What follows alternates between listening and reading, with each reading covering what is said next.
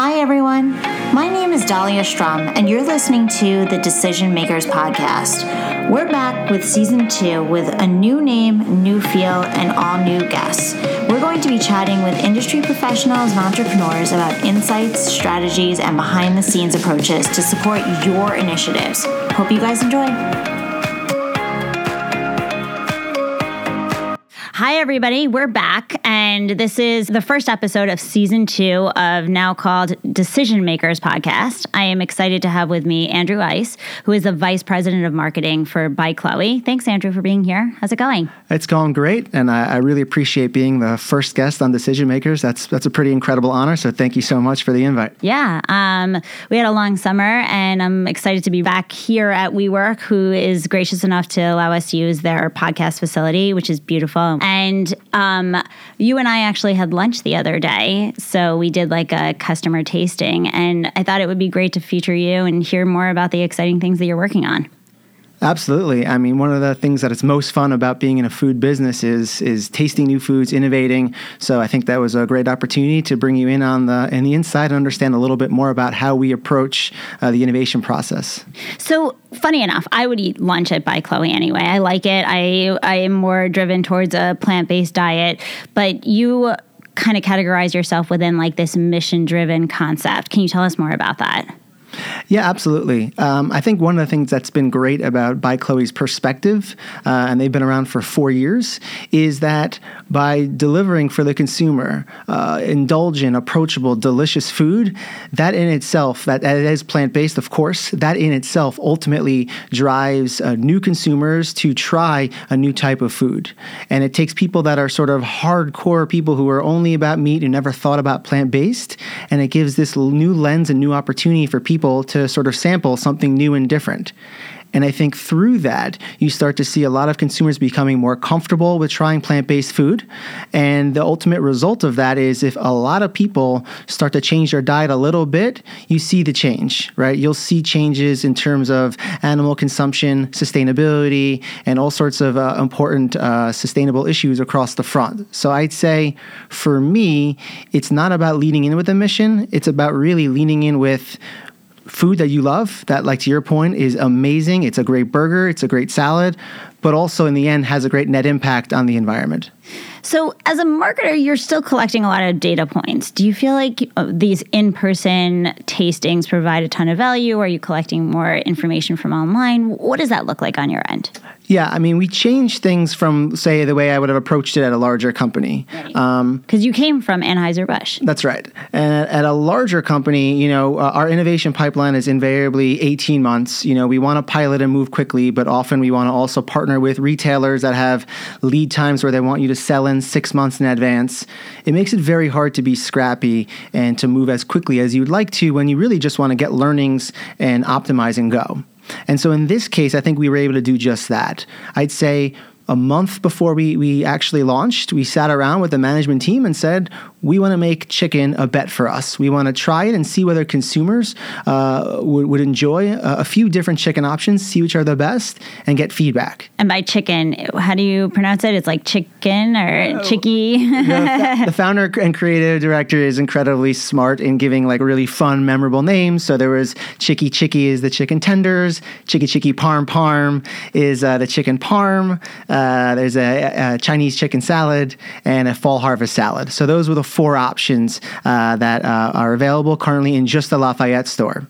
And the goal there was get consumers aware of the offering through some marketing tools and ultimately get quick feedback.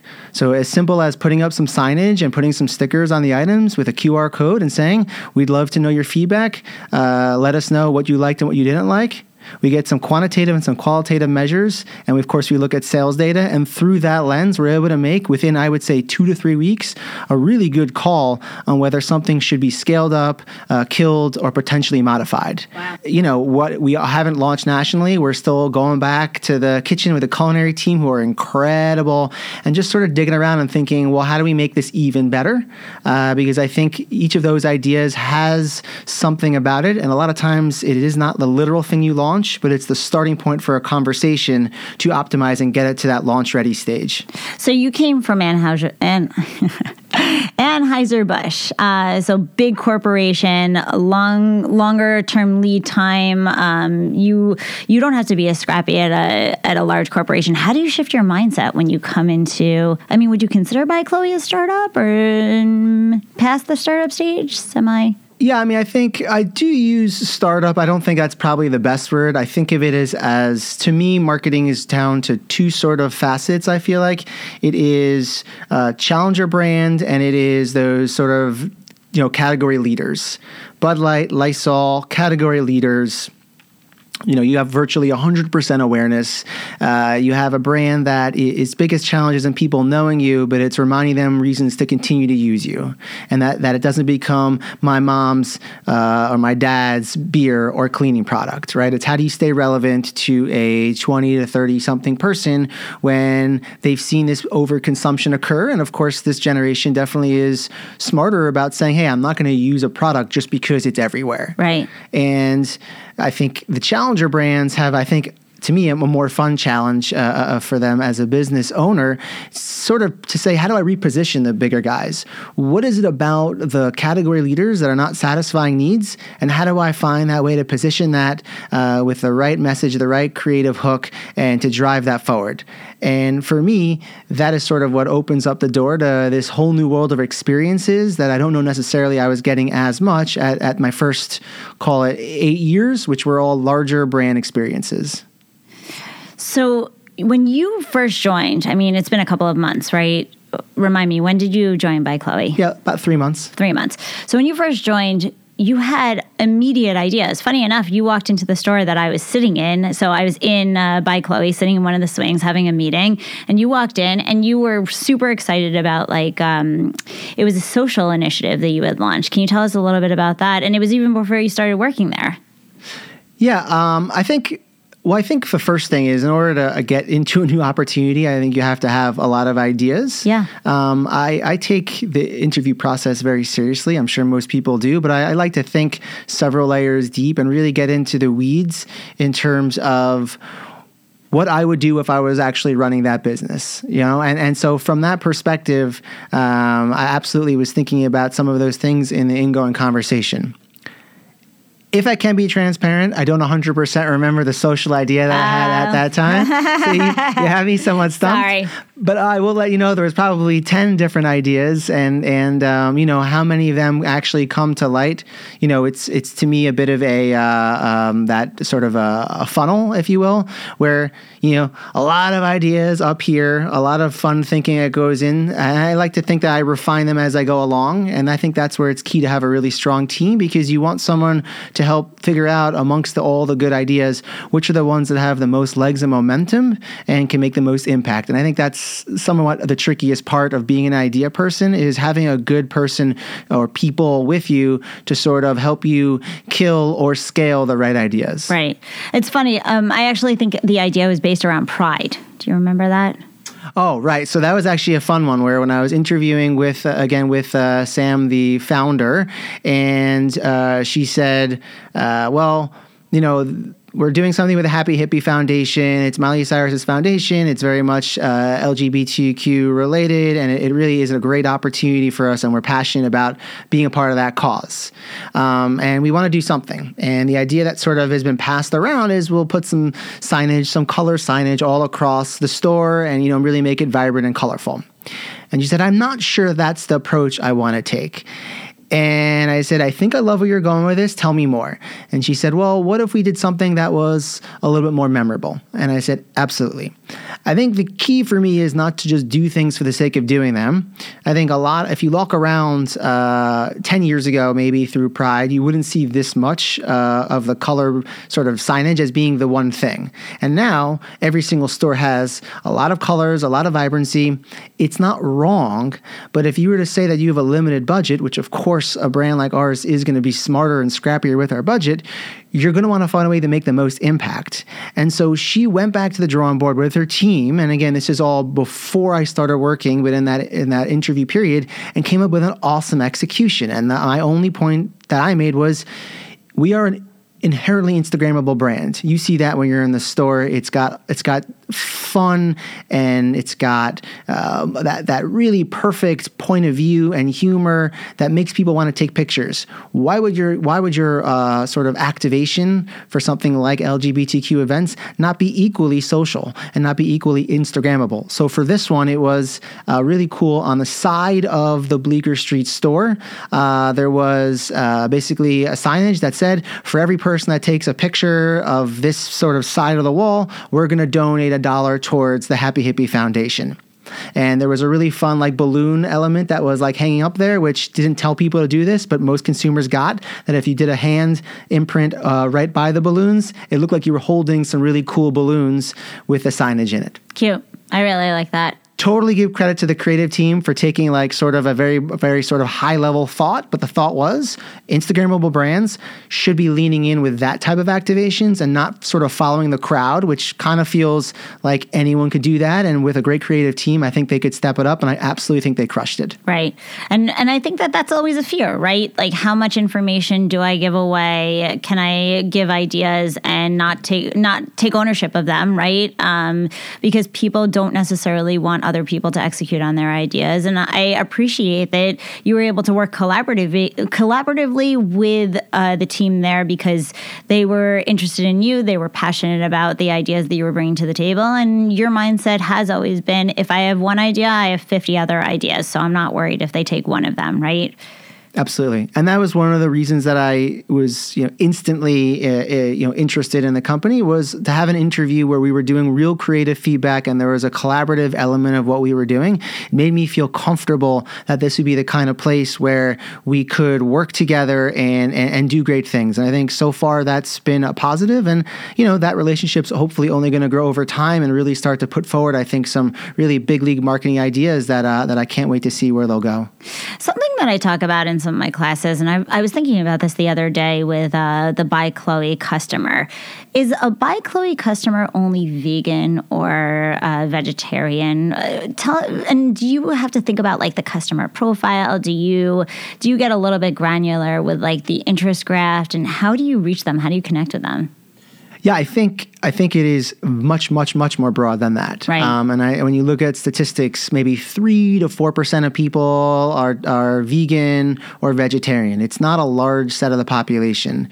When you think about really people who are, whether it's flexitarian or just generally speaking, interested in having a little bit more plant-based in their diet, the numbers go through the roof. It could be 40 or 50% in total U.S., and I bet in urban cities like New York, it's close to 100% of people.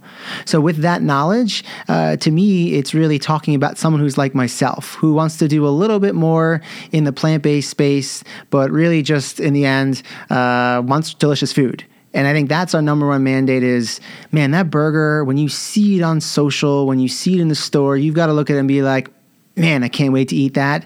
Your first thought shouldn't be, oh, I'm really great. It's really great for me that I'm sacrificing today to be able to do something for the world. If that's your response, then we failed as a culinary team, and I've yet to hear anyone with that response. Interesting. And I would agree, right? You want to be able to maintain your lifestyle without necessarily having to say, I have to eat something that's not as delicious as other food that I'm accustomed to or other people are accustomed to, right? And I will give you guys credit.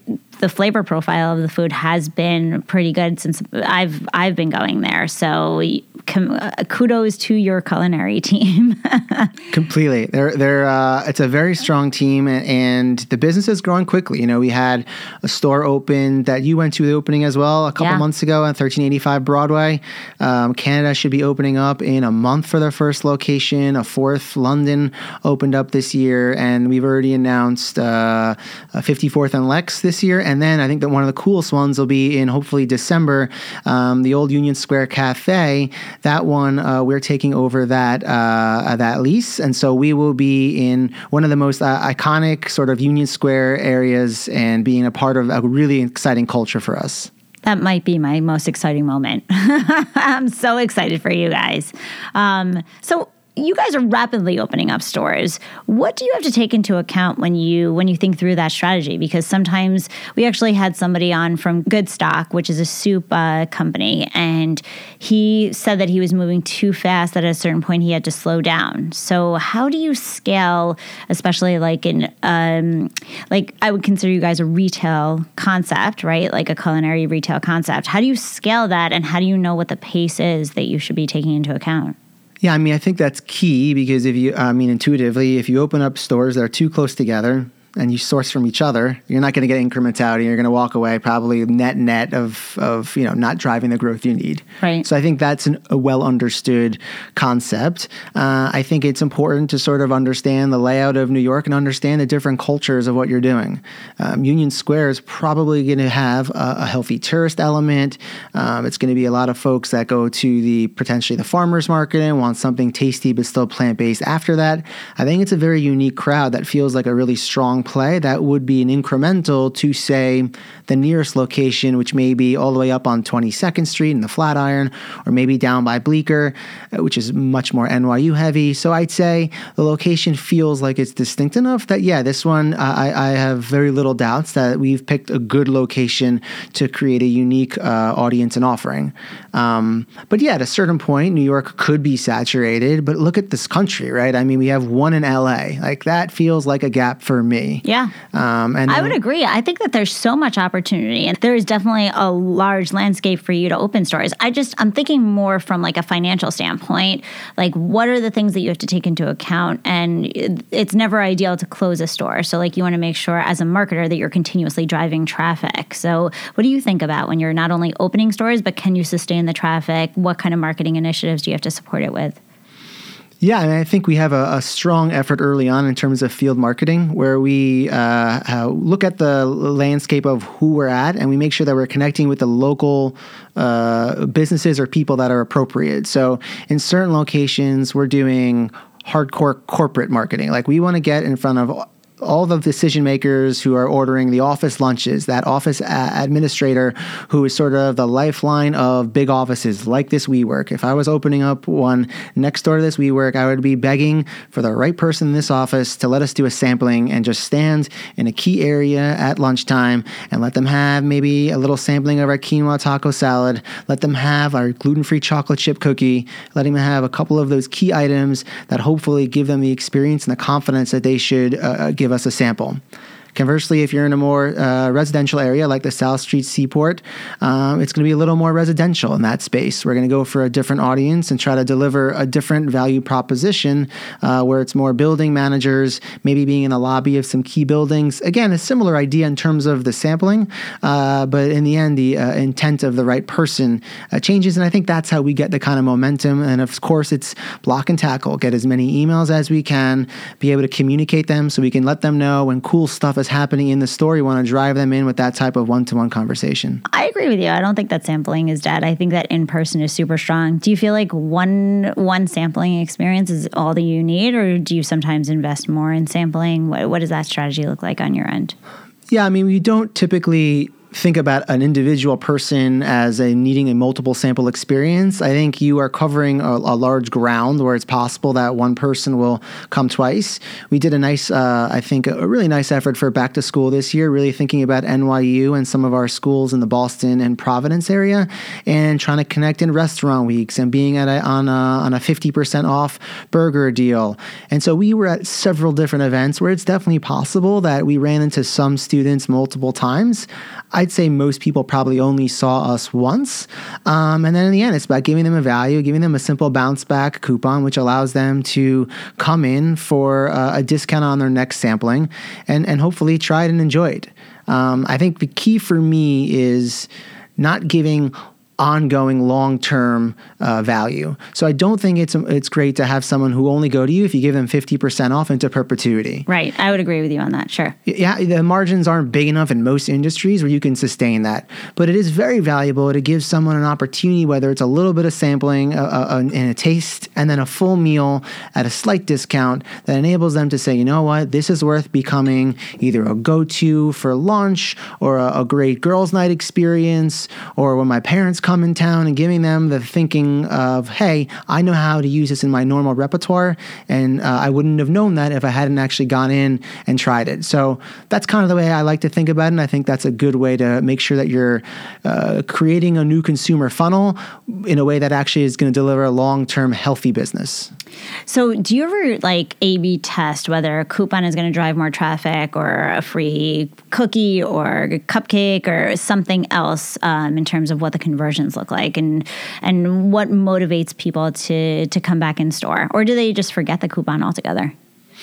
So it's a great question. I think one of the first projects I had with the field marketing team, this is a more junior team who sort of, taken it on to sort of do sampling as they would intuitively think, which is sort of what you'd expect, which is getting people to try food and giving them a value. Right. And my challenge to them is exactly that. I said, how do you know what you're doing is working? And they said, well, there's some redemptions, some are good, some are bad. And I said, well, what if you think about this like a research project and like thinking about like 4 or 5 things that could work.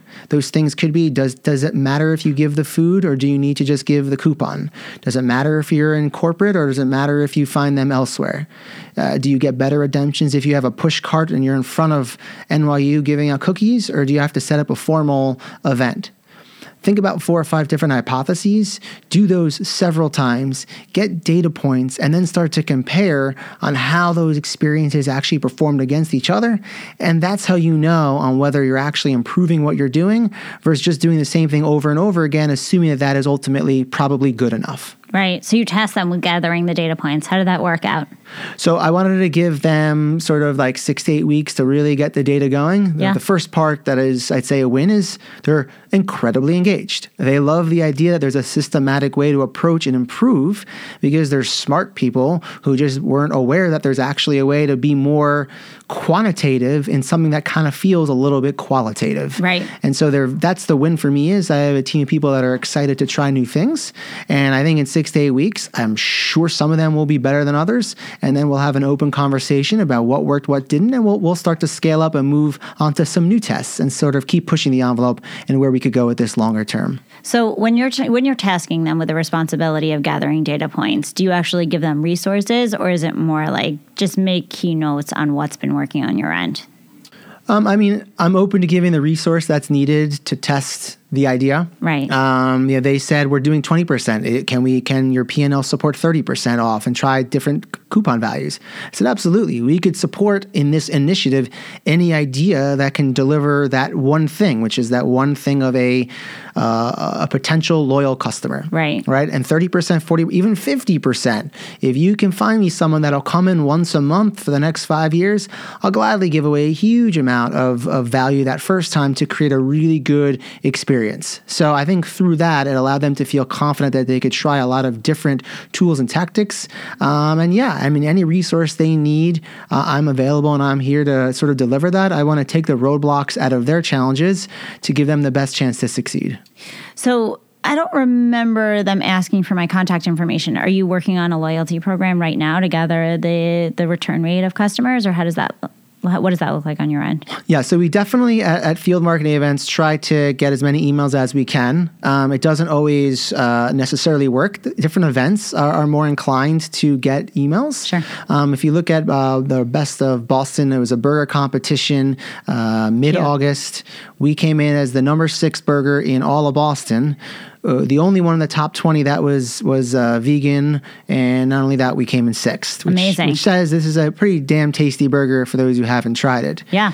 And, that was an event that was insane, right? I mean, we didn't have a chance to get emails because there's as you know from these type of events, a huge amount of movement, and people want an in and out, try the burger, and come back and then either vote for you later on or vote for one of your competitions. Right. In an event like that, the idea that I had, again, this was a creative plus marketing sort of, I think, brilliant idea was make something memorable, not just from the food perspective, but from a T-shirt perspective.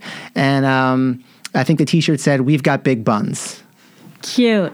I love that. so while you're getting the hustle and bustle, you might not even remember the name, but you remember the guys who had the funny T-shirt, and that in itself, I think, creates a part of the By Chloe experience, which is really fun, delicious food, but also like a great personality. Like we're fun, and if we don't exude that in everything we do, including experiential, I think that's a miss for us. So that kind of thing I feel is like a no-brainer for me.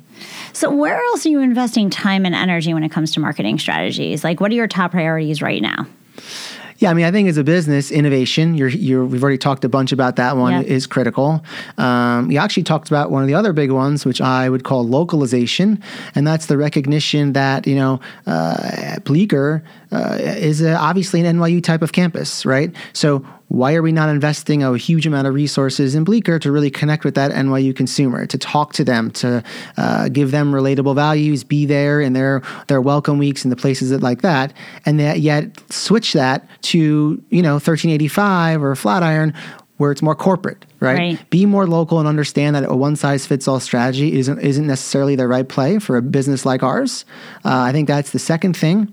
And then the third is sort of that personalization, which is working, and it should be out in about a month or so in a new app, right? And the team, really all of us, is putting some muscle towards evolving the app. And I think what's critical about that is that right now we're not collecting the type of data that we need to. And once we become smarter about what our customer wants, we can do more, right? Right now I feel like it's a little bit of a black box where we create just this awesome experience, but we could do so much more to connect with you in a one-to-one nature. We've got to first get that data, and without data, we can't really customize and cater to you. And even if it's something as simple as we want to give you a suite on your birthday, there's really no way to do that right now in a simple way, but we want to give you a little message. Hey, it's your birthday.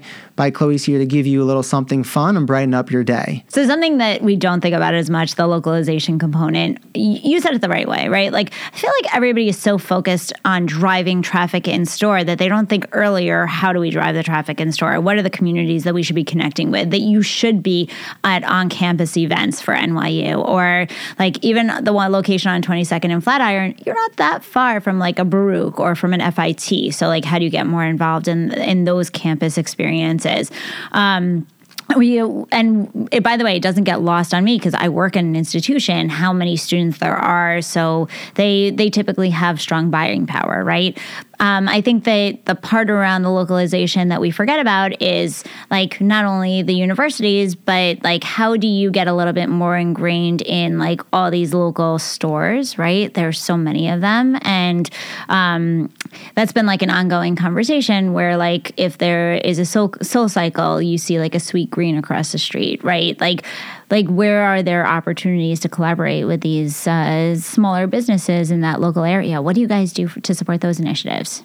Yeah, I mean, I think, yes, I think there's a lot of opportunity with local businesses. Yeah. My lens is always to sort of make an oversized impact and sort of figure out who is a decision maker that is going to enable us to... Keyword, decision maker. Yeah, exactly. I just want to get on the promo if you ever have one. Yeah. So who is a decision maker that has an oversized impact, right? So it's a little that idea of that corporate person, that residential person, that business owner. If they have a large impact and have a large imprint on who they could potentially get the word out to, that to me is the anchor point of who I want to talk to. So for local businesses, the reality is we don't have a team of 30, right? I have a team of 2. One does New York, one does Boston and Providence. So with that lean and mean team, I'd love to be in every single, storefront and every gym and everywhere that there's any lens of like health, right? But like in that balanced sort of way, because that's really where we more play of like that balanced, healthy person. I think it's a great opportunity. Are we able to impact all of those places? Potentially, no.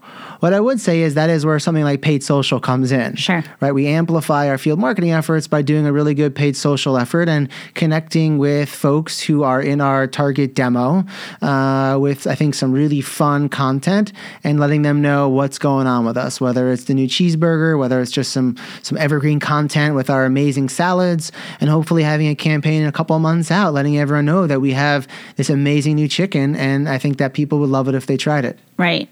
So obviously you've had a long career in marketing and you've done some really cool things. I think you mentioned that you have an experience that you worked on previously that wasn't necessarily a fail, but it could have been done better. Can you share a little bit about that with us? Yeah, I mean, I think the things that work for experiential marketing for me is really being consumer centric, and I think that sounds intuitive, and yet most people are very much brand centric, and they kind of bring the consumer in as well. Will the consumer be okay with X, Y, and Z? And that's how they slot in the consumer role. I think the risk with experiential, people feel like if they're too consumer centric, the brand gets lost, and ultimately you don't end up getting any awareness and visibility back towards what your objective was, which was people need to get a positive experience. I think it's blending both, but I always typically try to start with consumer-centric. And one example where I feel like it didn't occur that way was, on a large beer brand declining year over year, one of the retailers said, we're not happy with the performance, and as such, we think you need to do something. Give us a plan sort of right away. And there wasn't an immediate plan available, and the retailer said, you know what, my idea is do sampling. If you do that, that should be enough to satisfy us. And inherently, I felt like that was the wrong play, right? A large brand with mass awareness that everyone sort of tried, tasted, ate, whatever the different brand is, it rarely ever does a lot of reappraisal to try retasting it, right? It's like a been there, done that. I'll say, I'll use Coke because it's not obviously a Coke example to say, if Coke's big idea was, if we want to drive more traffic in Walmart, we should do a tasting of Coke. I just don't think that that's going to drive the ROI that they need. And I've never seen a Coke tasting, right? So that was an example where I understood why the retailer wanted it, because it creates an element of theater and excitement to have anyone sampling and tasting.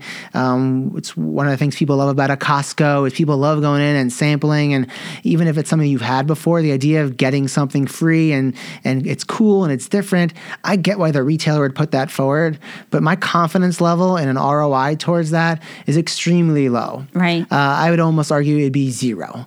And so for me, I worry about those type of initiatives, and in the end, sometimes there isn't a better idea in the immediate moment. It ends up getting pushed through, and you wonder, why is no one like red flagging that this can't possibly be the best way to spend our time?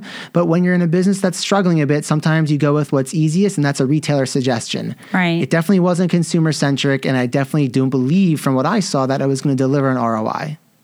So did that occur? Did it not deliver an ROI? It did not deliver an ROI. So if you could readdress that situation now, what would you have done differently?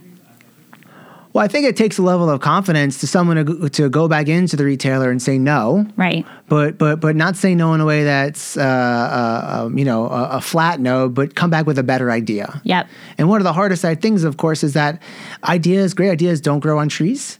And they also don't grow on when you're looking at your watch saying we got to present something back in an hour. Right.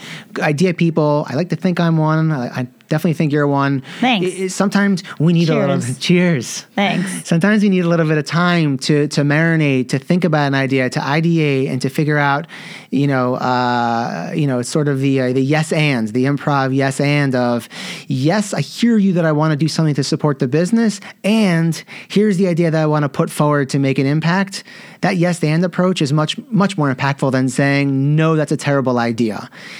Except yes and takes a little bit of time, and that takes a lot of coordination, and I just don't know that this particular project we were willing to wait the time to figure out for the better idea. And potentially that's what needed to happen to really go for an idea that I think was good enough to make the retailer happy in the moment to an idea that's going to deliver value so the retailer's actually happy after the fact. I think that that's important. To be successful in a meeting, you have to push yourself to be uncomfortable to be comfortable, right? Yeah, I mean, for me, I spent years, I'd say very nervous about the big presentations. And I would really want to rehearse it and go over it and know every point and try to predict every question. And I was told, have a backup slide for every possible idea that could come up. So if it does come up, you could say, I've got a slide to address that.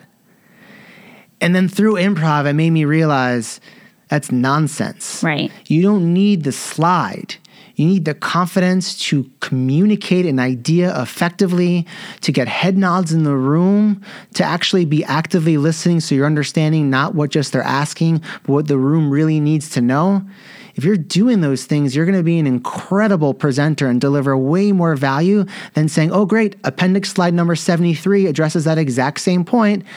That's not what they're looking for. They're looking for a dialogue and a conversation, and that only happens if you feel comfortable in the room to be able to vibe with that person and really connect with them on a much more deeper and a much more intellectual level. So. I like that. I like that point strictly because at a certain point, I'm an entrepreneur. I've done like a ton of different presentations and pitches. And you know what I always found fascinating? The longer the presentation, the less the conversation, right? So when I started like shortening my decks, when I made my slides like 7 to 10 slides as opposed to 20 slides, I stopped answering all their questions in the slides, and eventually it became a two-way conversation. And that's when I found that it became more valuable. Yeah, I mean, the known statement that I hear 100 times is the hardest deck is less than 10 slides. Right. Because you're actually thoughtfully nailing down the core of what you're trying to say and not all of the possibilities that could come up. But if they get one thing from the conversation today, here's what they get. And that's a hard thing to do. And I agree with you. You're someone who's comfortable in a room, communicating and vibing with the room and sensing when the conversation's off topic and probably rerouting where you need to be. Those are skills that I think a lot of people don't inherently have. Yep. And something like improv absolutely will help you get a little more comfortable and hopefully refine that skill a little bit. I never thought about this, but LinkedIn reminded me that I've been at FIT for like the past 9 years. And I guess in a way that's been my form of improv, right? So like I've had to push myself out of my comfort zone. I have continuously presented not only in front of classes, but in front of larger audiences. And I, just like you said, I have to recircle the topic to be more relevant. I have to make sure that we're continuously on track. I have to always be mindful of the time, right? Like all of those elements, super fascinating to me. Maybe from now on, I will recommend to some of my students to start taking improv classes. I think yes. I think, I'd be happy to come in one day. We could do some fun, interactive, session. We've talked, I think, in the past maybe about me coming in anyway. So I think that'd be fun. And I've only done it a couple times, but at Anheuser, they asked me to do like my first 6 months in. They're like, okay, can you give like a 4-day session on like what innovation does at Anheuser-Busch? I was like, oh man, that's so much time me talking. I really don't want to do that. Can I make the session my own? And they said, absolutely. And I did maybe like 2.5 hours of presenting and then Q&A on innovation and an hour and a half on improv. Right. And just doing some basic exercises to get people to be a little bit silly and comfortable. And these are all like 21, 22-year-olds who inherently are still in that phase when silly is okay, right? Sure. They're not all serious all the time. I don't know. I'm so okay with silly and uncomfortable all the time. So yeah, and I don't fall into that 21-year-old category. Yes, I think 100%. I mean, I love, it's an interesting world. I was laughing recently, remembering not that long ago, we were staying late with somebody who was their first day, and the first day, to his credit, and he was staying super late. It was 9 o'clock, and I was with one of my colleagues, and he was a third person there, and obviously he was mostly just listening and taking some notes and trying to follow. And all of a sudden, he picks up his phone, and I see him taking a selfie, and I'm like, is that Snapchat? He's like, yeah, man. He's like, I want to let my friends know what I'm doing. He's like, and he was Snapchatting. I would have thought when I was 21, I'd be super annoyed. I'm stuck here at a meeting. And he was thrilled to be there as long as he was able to let his friends and his network know, here's what I'm doing. It's pretty cool. I'm smiling. I'm grooving. I'm in this great office. I'm working on a project. And it was his way of self-expression that made him feel actually like it was a really fun experience. And if that's all it takes for someone to be super engaged, very different than when I was 22 and how I would have approached that situation. But I think it's amazing. It's funny that you say that. There have been studies that like in the middle of your day when people take a 10-minute social media break, it's almost equivalent to what a cigarette break used to be. So a 10-minute social media break kind of says to them, okay, I'm caught up. I feel like I've had exposure with the outside world. Now I can be a little bit more focused on what my next task or responsibility is. And I don't think that we allow people to have that mindset as much as we should. I mean, once they get a chance to respond to text messages, take a look at what other people are doing, share maybe some things that they're doing, they feel a little more fulfilled. And I think we have to be a little bit mindful of that, not only as marketers, but as companies in general. Completely agree. The idea of like a water cooler conversation is the same idea of just a few minutes of BSing, I think is incredibly important. I actually think not just from a mental perspective, but we're going to all have lower back problems and wrist problems and a lot of problems that are going to occur because we sit in a single motion, leaning in, squinting all day long. Getting up every so often is really good for you on a physical level. So I think on every level, we should all probably be doing that and not just zoning in for a 9-10 hour day. Totally. I agree with you. Andrew, this has been fantastic. Can you leave us with one piece of advice? I don't know, anything that you have learned and you would be willing to pay forward? Yeah, I mean, it's hard in that I haven't really practiced or rehearsed an idea, so it almost becomes like what isn't cliche. And in the end, I think most of the great ideas maybe are a little cliche. It doesn't mean it's not truly authentic to who I am and my personal brand. And it's have fun. It's really find a way to get dirty, roll up your sleeves, and find the things that you are genuinely excited about. Yeah. Jump out of bed in the morning, don't snooze, get moving, have that cup of coffee, and then go out and take on the world. And I always tell people, listen, 5 days a week, that's probably not going to be accurate. But if 3 days a week you can't jump out of bed and you're like, I'm kind of fired up about what I've got going on today, it's absolutely the wrong place for you. And that's the time I would say to start looking around for something different. Awesome. I think this was fantastic. Thank you so much for being here. Thank you for the invite. Thanks so much for tuning in. Don't forget to subscribe and leave a quick review. And feel free to hit me up on Instagram if you want to continue the conversation. I look forward to hearing from you guys.